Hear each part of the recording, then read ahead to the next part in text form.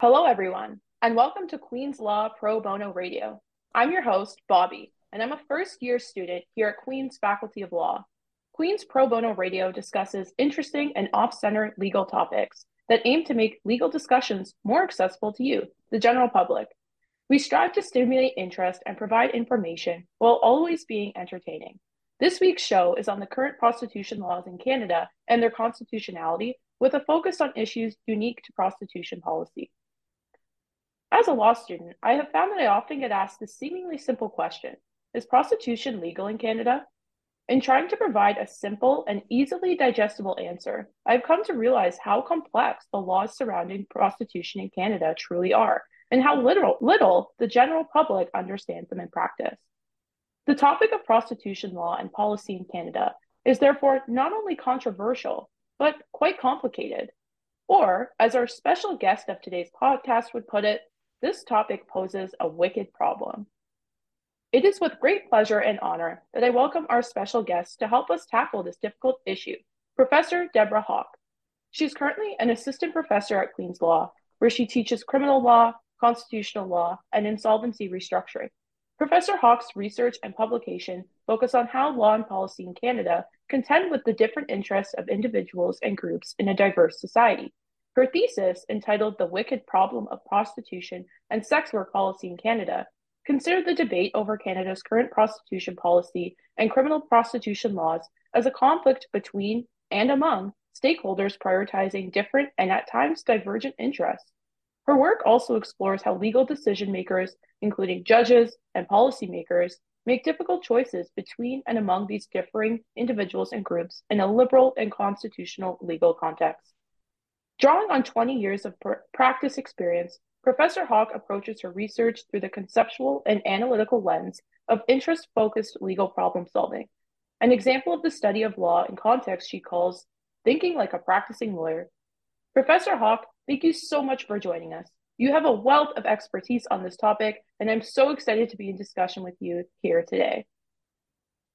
Thank you, Bobby, so much for inviting me to be with you today. I hope that I am able to shed some light on this complex topic for your listeners. Thank you. Yeah. So let's just jump right into it. So to start off, any discussion of prostitution surrounds a debate not only over the appropriate role of the state and criminal law, but a discussion of the commercial exchange of sex also centers on a dichotomy over the choice of the term that is even used to describe this activity. So first of all, before we dive deeper into this conversation, I think it's important to stop and recognize that the different terms sex work and prostitution are often used interchangeably, despite having very different connotations. As you point to in your article, Redefining Prostitution and Sex Work, Conceptual Clarity for Legal Thinking, there's actually an important difference between the two terms. Can you tell us what each of these terms signals, specifically on why is it so important to understand the implications of language used in framing any conversation surrounding this activity? Well, I think the starting point in thinking about the conceptual difference between prostitution and sex work is that I'm a legal thinker and your listeners are legal thinkers, and words matter to us. And the activity of prostitution, that is the exchange of sexual services for consideration, is an activity that has been subject to some form of criminal sanction in Canada for a very long time. And that activity is simply the exchange of one thing for another. That is the exchange of sexual services for consideration. And that activity can take place in a context that involves third-party coercion or trafficking. It can take place in a context where people engage by choice. And then it can also take place in a muddier middle space where people engage in the activity through lack of choice, if you will. When we talk about sex work, or when people talk about sex work, they are generally only talking about activities within the broader commercial sex industry that occur when people engage by choice. So when we talk about sex work, there are two, I think, conceptual distinctions between it and the activity of prostitution that matter. The first is that sex work is generally used as a term to describe prostitution when engaged in by choice. And the second is that sex work is also often used to describe activities in the broader sex industry that would not constitute prostitution under our laws in Canada. So there we're thinking about things like pornography, or exotic dancing or webcamming. So those activities are often described as examples of sex work, but they wouldn't be examples of prostitution under our existing laws. So recognizing that conceptual distinction matters to some of the things I think we're going to talk about later on in the program in this way. The law applies to prostitution or the exchange of sexual services for consideration. The law currently draws no distinction between instances where there's trafficking and instances where there's choice or that middle ground. Constitutional challenges to those laws rest on a claim that they violate sex workers' rights. That is, that they violate the rights of those people engaging in prostitution who do so by choice or on consent.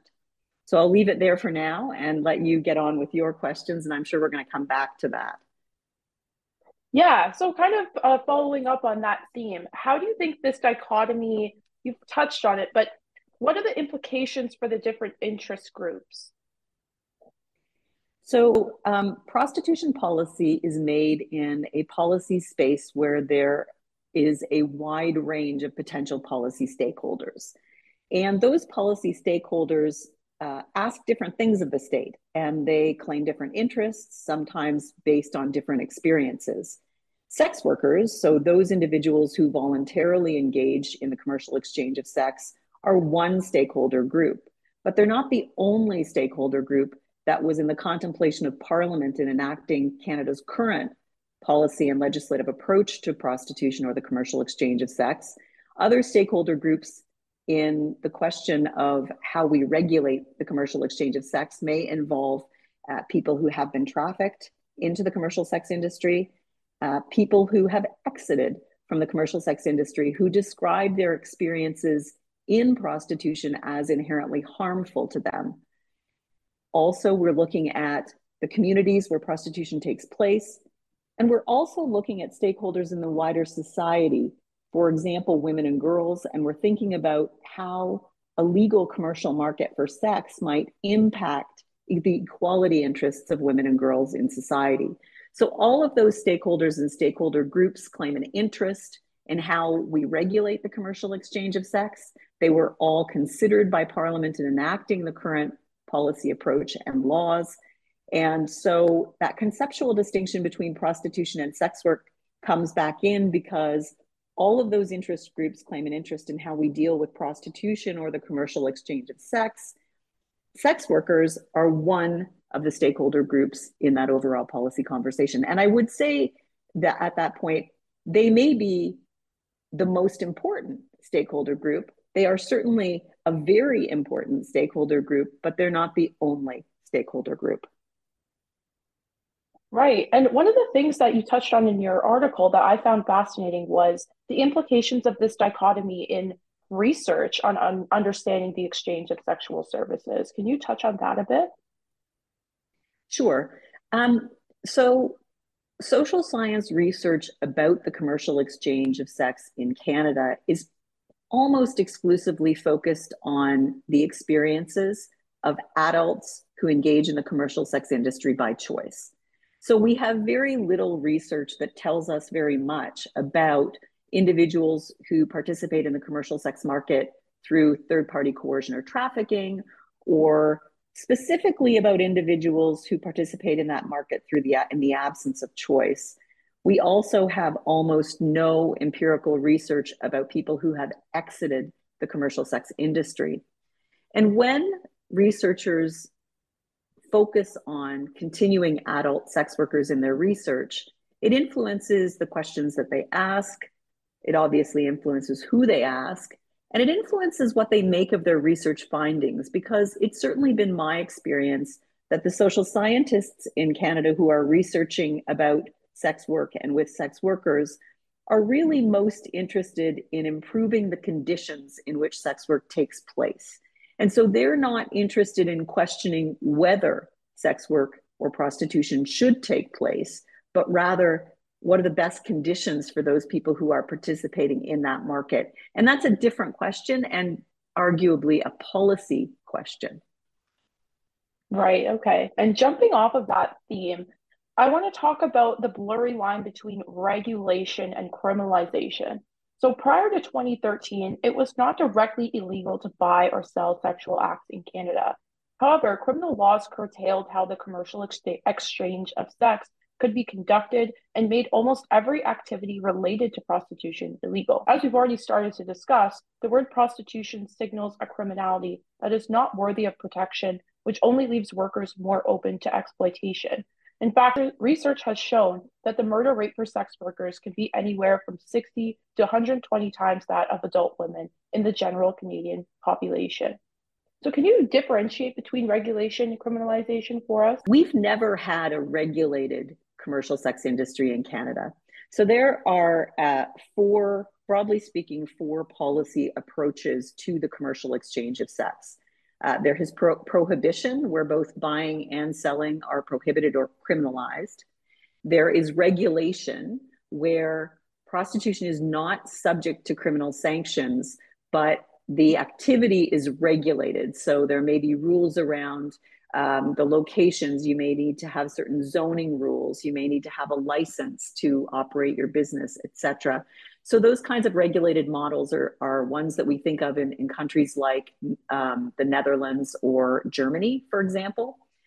Then we can have decriminalization, which is simply the removal of all criminal sanctions specifically applicable to prostitution and no prostitution specific regulations. So prostitution or sex work would then be treated the same way as other jobs in the world. So, and then the final example of a policy approach is the one that Canada chose, which is called alternatively an abolitionist approach or a Nordic model, or more recently, an equality model. And I can tell you a little bit more about that model when we get to it. But prior to 2013 and the Bedford decision, there were criminal laws that applied to criminalize certain activities in the commercial sex market, but the activity of exchanging sexual services for consideration was not itself criminalized. And so that activity was legal, although there were criminal prohibitions around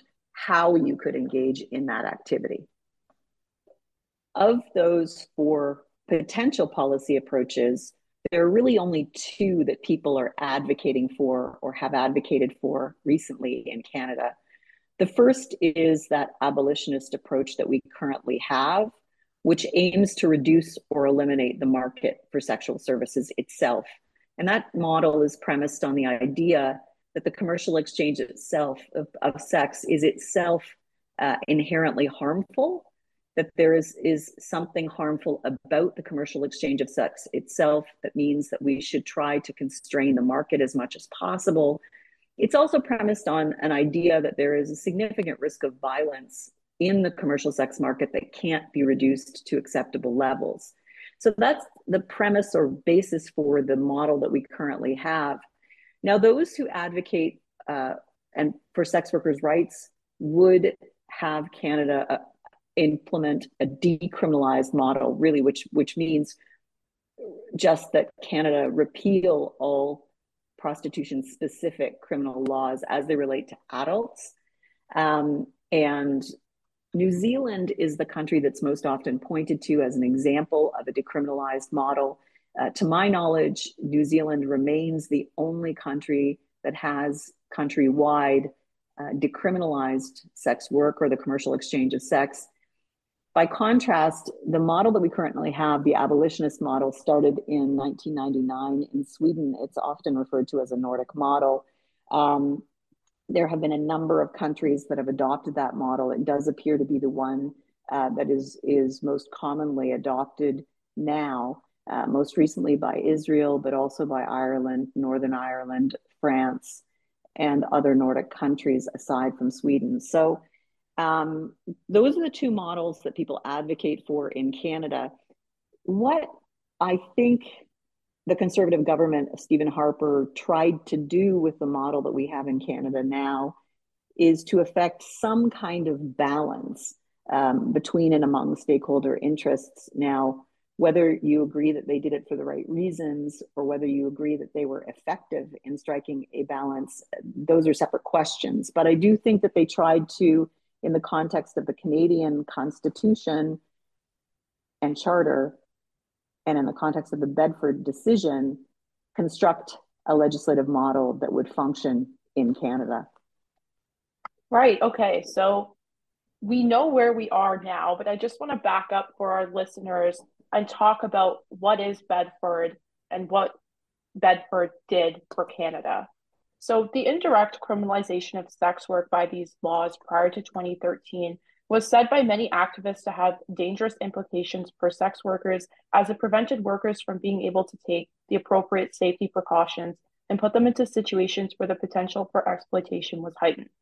This issue of dangerousness was addressed in the 2013 landmark case of Canada and Bedford, commonly referred to as the Bedford case. This decision is an important historical decision from the Supreme Court of Canada on the Canadian law of sex work, as this decision changed the landscape in which sex workers in Canada work. The case was initiated in 2007 by three Ontario sex workers themselves, Terry Jean Bedford, Amy Lebovich, and Valerie Scott. The applicants asked the court to strike down three provisions of the criminal code because they violated sex workers' constitutional right to security of the person under Section 7. These provisions included Section 210, keeping or being found in a body house, Section 212(1) subsection J, living on the avails of prostitution, and Section 213(1) sub C, communicating in public for the purpose of prostitution. As we've discussed, these sections of the criminal code did not make sex work itself illegal, but criminalized activities surrounding sex work, which many advocates argued made it more dangerous for sex workers to work in, as it created an underground world in which sex workers were more vulnerable to exploitation. The applicants argued that the laws should afford sex workers with the right to have sex work as safe as possible and not prevent sex workers from working in safe environments. Before we dive deeper into the decision of this case and its implications, can you tell us a bit more about the pre-Bedford landscape and sex work laws and why this call to action was seen as so transformational? Right. So the pre-Bedford landscape involved laws that had historically responded to nuisance. So all of the laws, the criminal laws that we have had over time, I shouldn't say all, most of the criminal laws that we have had over time in Canada that responded to the commercial exchange of sex had as their aim reducing the nuisance experienced by members of the community as a result of people engaging in prostitution. So there was very little concern for the people who engaged in prostitution themselves, for their safety interests, for their overall well-being. The laws aim to reduce the nuisances associated with prostitution. And the three laws that were challenged in Bedford really very specifically aimed to reduce the nuisances associated with prostitution in ways that limited the safety enhancing measures that people engaged in prostitution could take, and therefore, as the court found in that case, increased their risks in a way that the court found violated their right to security of the person under Section 7 of the Charter, because it made it more difficult or dangerous for them to engage in what was then a risky but legal activity. So what happened then is that the constitutional challenge to those laws was successful, and there was a real hope amongst sex workers and those who advocate for their interests that this would mean that the commercial exchange of sex would be decriminalized in Canada. But as we know, that isn't what happened. So what happened is that the Supreme Court in Bedford gave Parliament 12 months to decide how to respond. So they suspended the declaration of invalidity of the then existing laws to give Parliament time to respond. They noted that few countries leave prostitution entirely unregulated, and they noted that it would be of some concern to Canadians to go immediately from a situation where there was some laws applicable to prostitution to a situation where there were none. And in that intervening time period of 12 months, the government engaged in consultations, heard evidence from a wide range of stakeholders, and ultimately decided to change the policy approach to the commercial exchange of sex in Canada to the one that we currently have. So you mentioned that there was consultation after Bedford. Did that consultation receive any evidence about the dangerous and unsafe working conditions that sex workers were exposed to? There was a significant consultation, and I think there may have been somewhere in the neighborhood of 80 people who gave evidence before the parliamentary committee, and that definitely included sex workers and organizations that work on behalf of and with sex workers. Yes, it is fantastic to see the involvement of sex workers in this decision. However, is there anything that you think this decision failed to capture? If we're the decision in Bedford or the decision to enact the new legislative framework? Yes, the decision in Bedford. Yeah, so I think there are a few things about the Bedford decision that are noteworthy, particularly because they're things that courts considering the new legislation will probably address differently.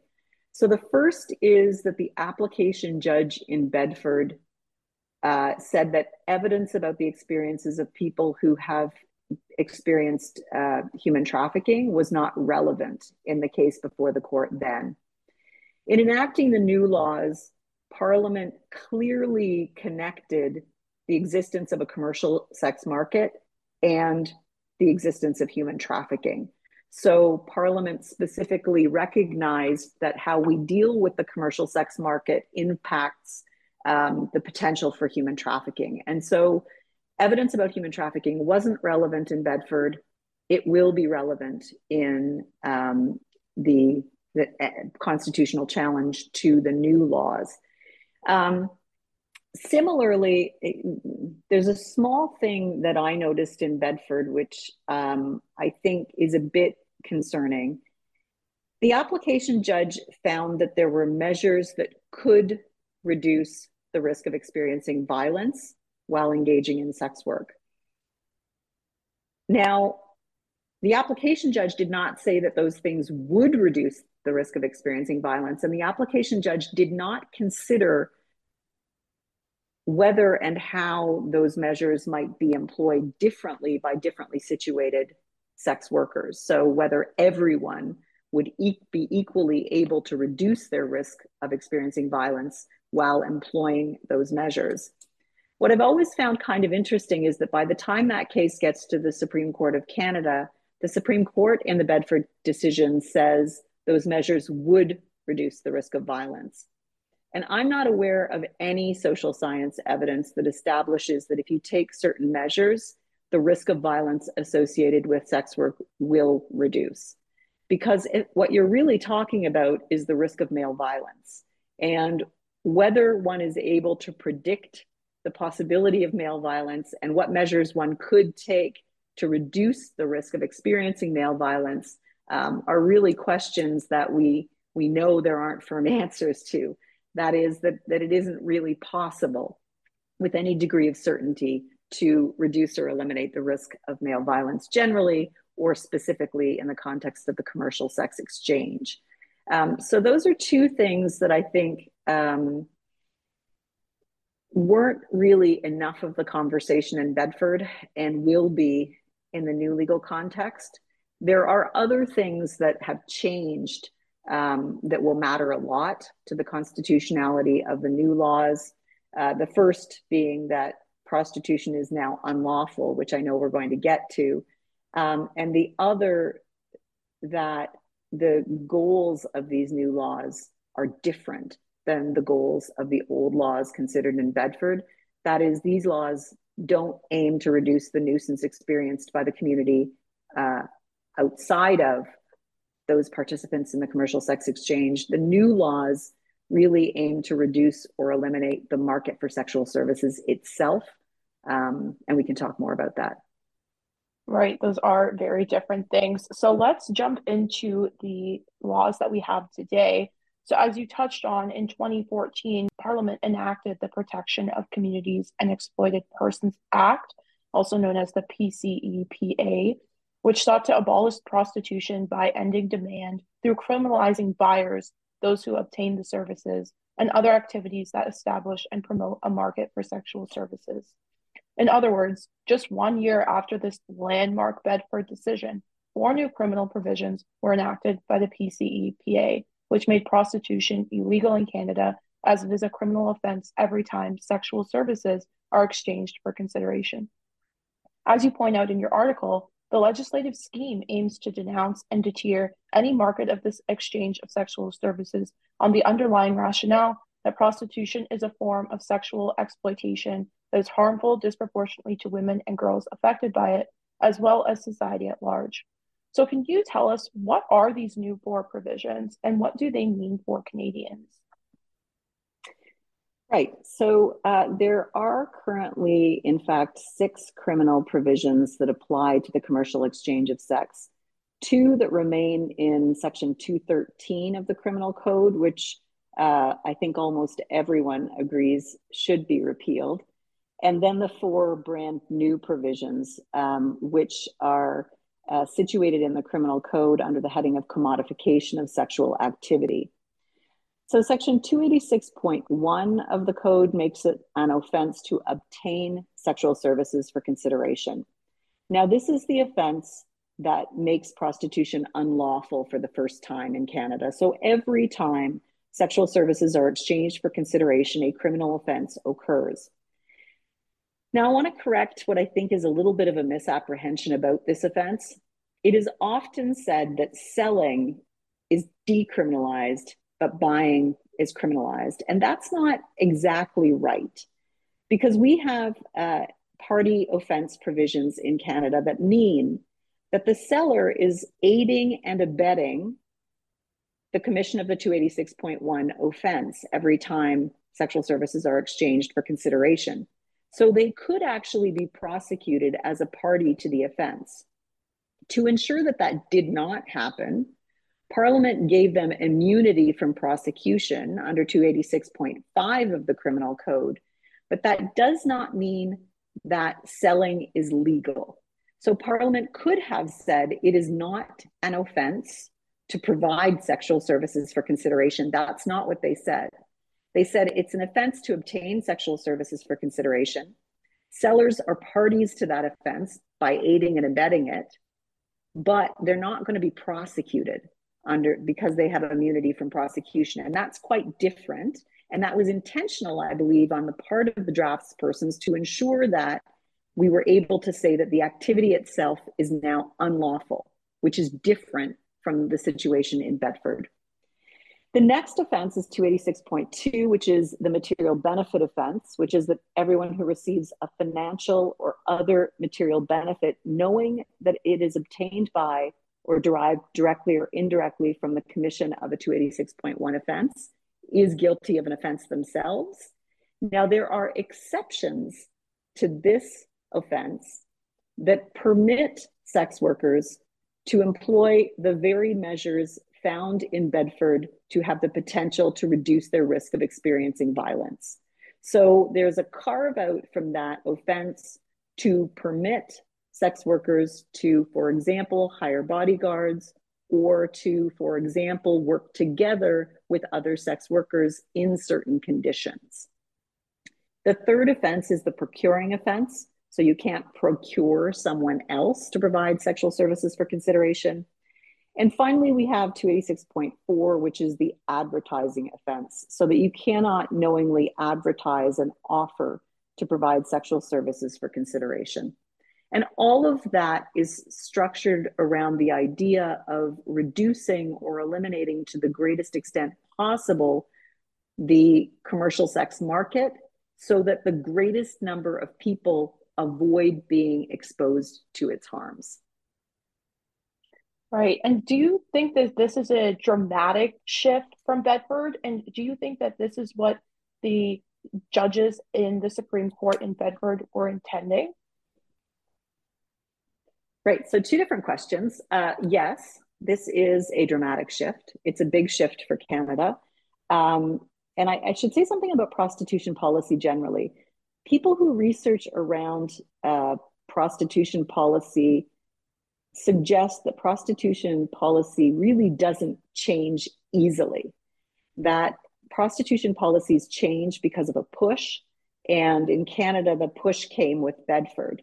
So the government was then pushed into a situation of considering how they were going to respond to prostitution, because the way that Canada had historically responded was no longer on the table as a result of Bedford.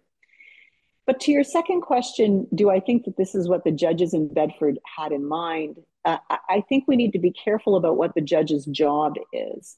And the judges in Bedford were very careful in clarifying that it wasn't their job to say what kind of policy approach or laws Parliament should choose, but rather to assess whether the laws then in place that an earlier Parliament had chosen passed constitutional muster.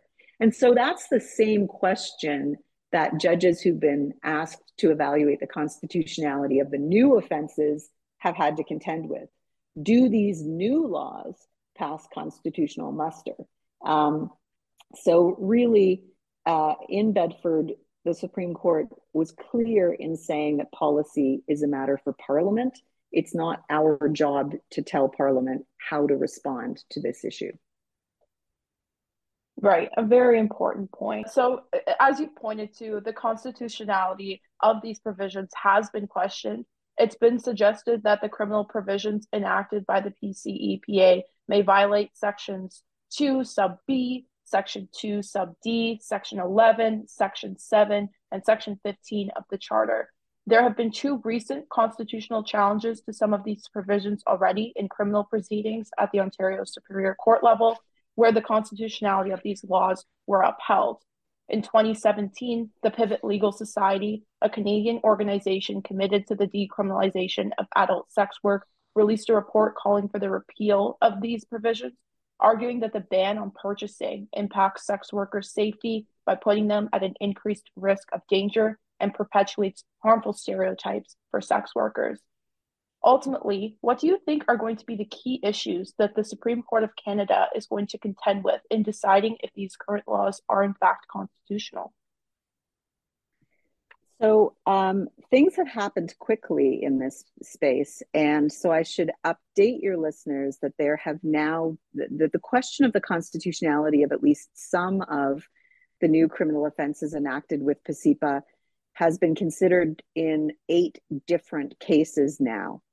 And the most important of those decisions is one of the Ontario Court of Appeal, which has now upheld the constitutionality of the material benefit offense, the procuring offense, and the advertising offense.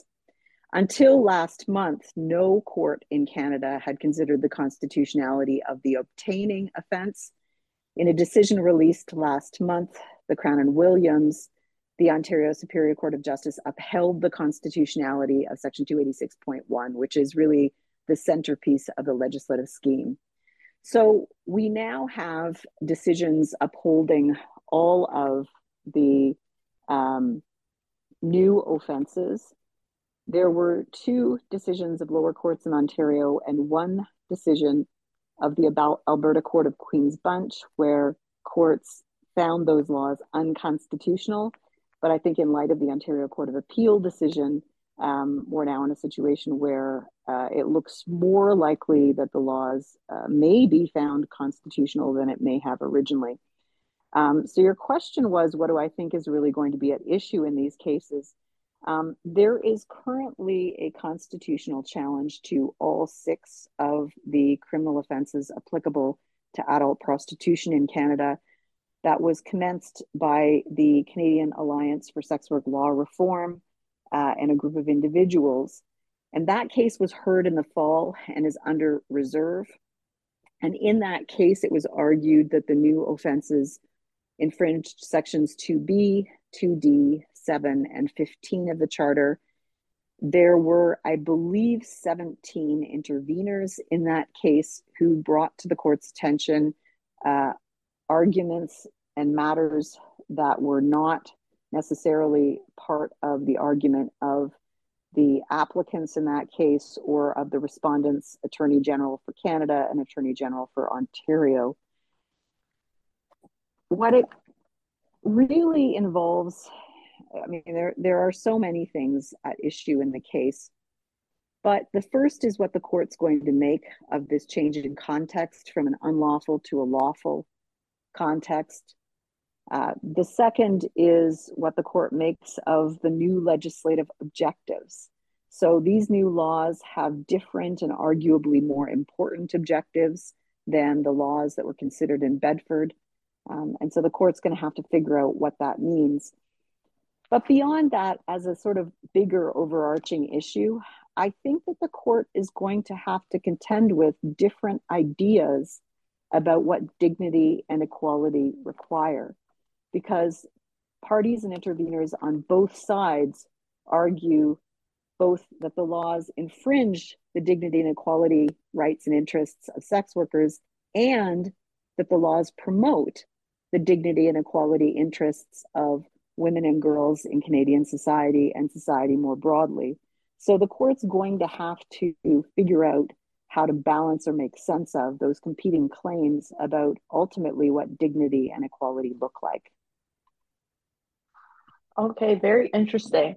And as we've explored, the topic of the legality and constitutionally of sex work in Canada is very complex and involves many moving pieces and stakeholders. What do you think is the most important thing to keep in mind when framing discussions about the exchange for sexual services for consideration in a meaningful way as to not lose sight of these complexities? Well, I think the first thing is the prompt that started the conversation today, which is that there's a shift in the legality of prostitution. So the commercial exchange of sexual services for consideration is now unlawful in Canada. And so an understanding of why that's the case and an understanding that that is the circumstance has to be part of our legal discussions. The second is that it is often suggested that these laws set out to improve safety for people engaging in sex work and that they fail to do that. And I think it's important to recognize that that's not what the laws themselves set out to do. That is, the overall legislative scheme that we've pursued in Canada isn't about making sex work safer. It's about reducing the size of the market to the greatest extent possible so fewer people are exposed to the risks associated with sex work or prostitution. There's an immunity from prosecution and exceptions that permit sex workers to take particular measures with the potential to reduce their risks. But that's just really to permit them to take those measures found in Bedford to have the potential to reduce risks. They don't aim to improve the overall situation of sex workers. So those are really important things to think about. The final thing I'd leave with legal listeners is that there's a big difference between whether laws are constitutionally permissible and whether they're the right policy choice.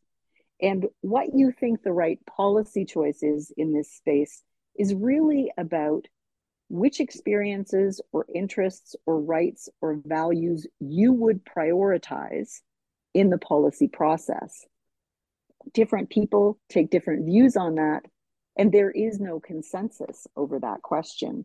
And so that's why this is, as you noted at the beginning of the show, what's called a wicked problem, one where there isn't really an easy answer that satisfies all of or even most of the stakeholder interests.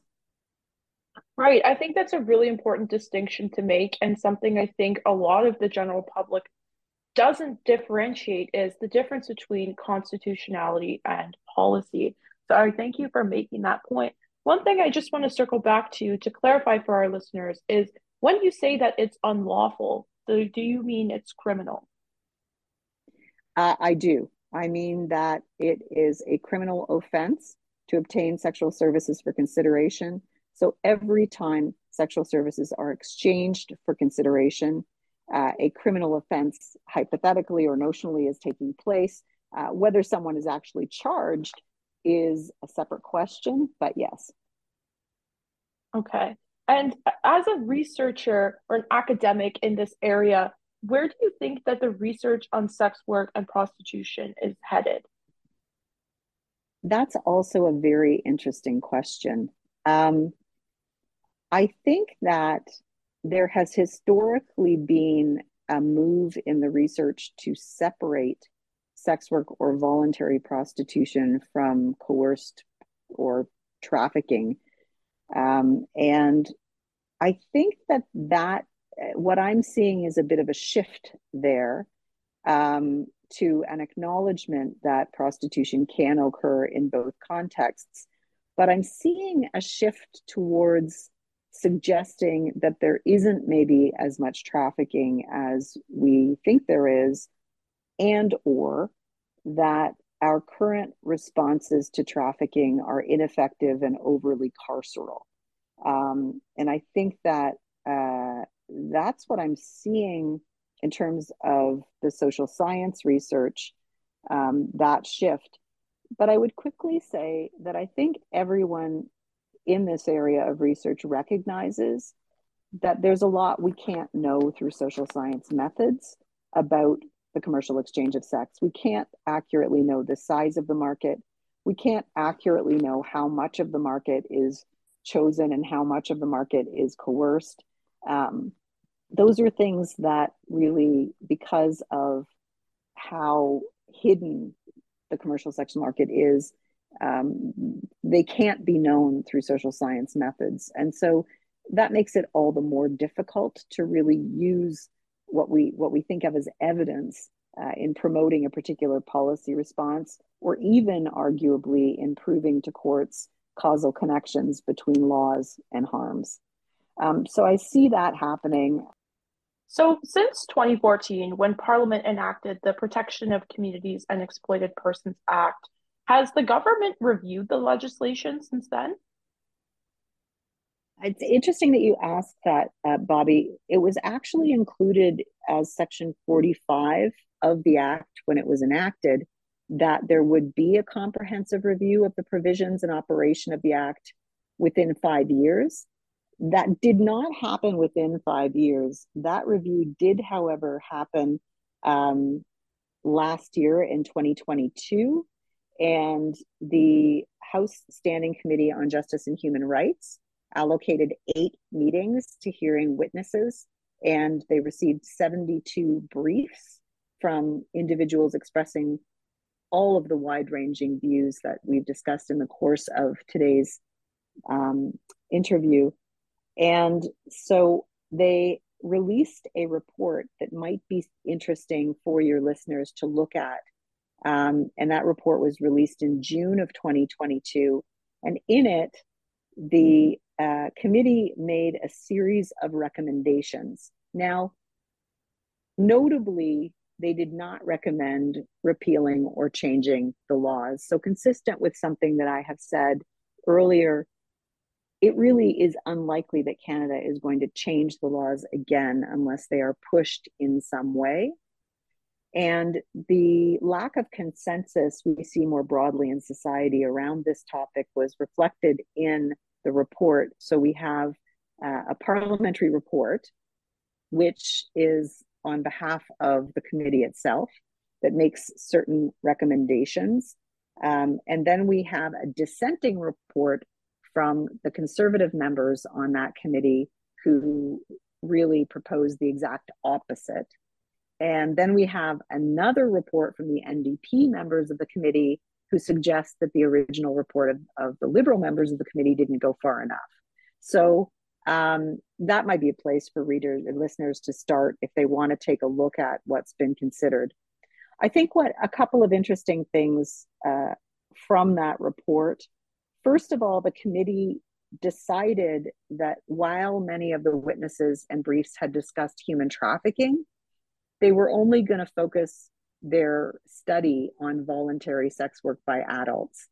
And in doing that, they really constrained their consideration to the same consideration as the court had in Bedford, in a context where the new laws were specifically enacted cognizant of the link between the commercial sex market and human trafficking. So I think that they, in my view, unduly narrowed their consideration to voluntary sex work. And they accepted as a premise that you can separate voluntary sex work from human trafficking. And certainly many researchers in this space suggest that it's not possible to draw a bright line between human trafficking and sex work and treat them differently in law. And to date, or the current legislative scheme here reflects a decision not to try to separate those two things out. So I think that that's an interesting piece of the puzzle that we haven't talked a lot about yet.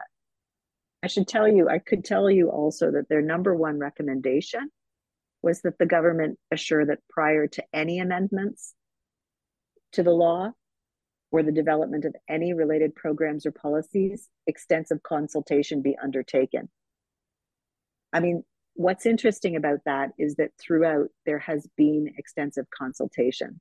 The problem is that when there's a lack of consensus and when those who are being consulted say very different things, whatever the government does reflects a choice as between and among those interests, and not everyone's interests will be satisfied. And so in any event, what they've recommended is more consultation be undertaken before anything is done.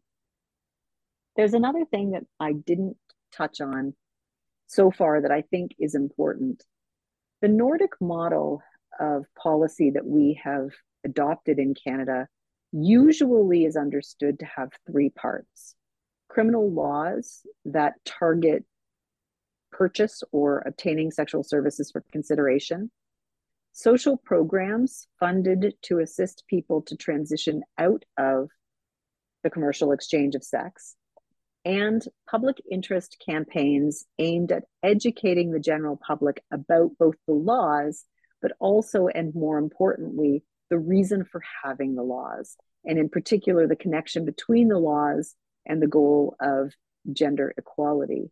Now, in Canada, we enacted the criminal laws, but they are not being consistently or uniformly enforced across the country.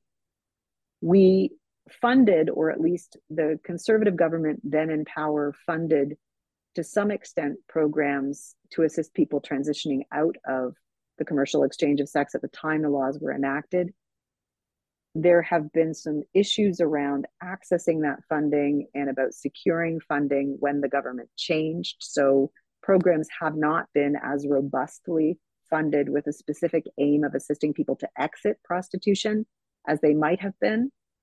And there's been almost no campaign to educate the public about what the laws now are and about why we have them, and about more broadly why a legal commercial sex industry may be inconsistent with the goals of a gender equal society. So those things really would have to be improved if the current policy approach had a prospect of being successful. Right. And on that point of education, do you find that a lot of just the general public, when you're having discussions about these sex work in general, do you find that there are a lot of misconceptions? Yes, in fact, I do. I think many people come to conversations around this topic with a decision already made about how they are going to understand the topic and what they think about it. And what I've come to realize is that it is, as you've mentioned, complex, but that people experience the commercial sex industry in such wide-ranging ways that to try to treat it as if it were one thing is a big problem.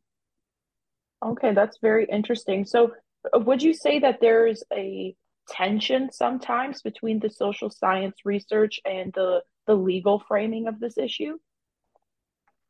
I wouldn't call it a tension. I might call it a disconnect. I think that what social scientists research and what the law wants or needs to know can sometimes be different.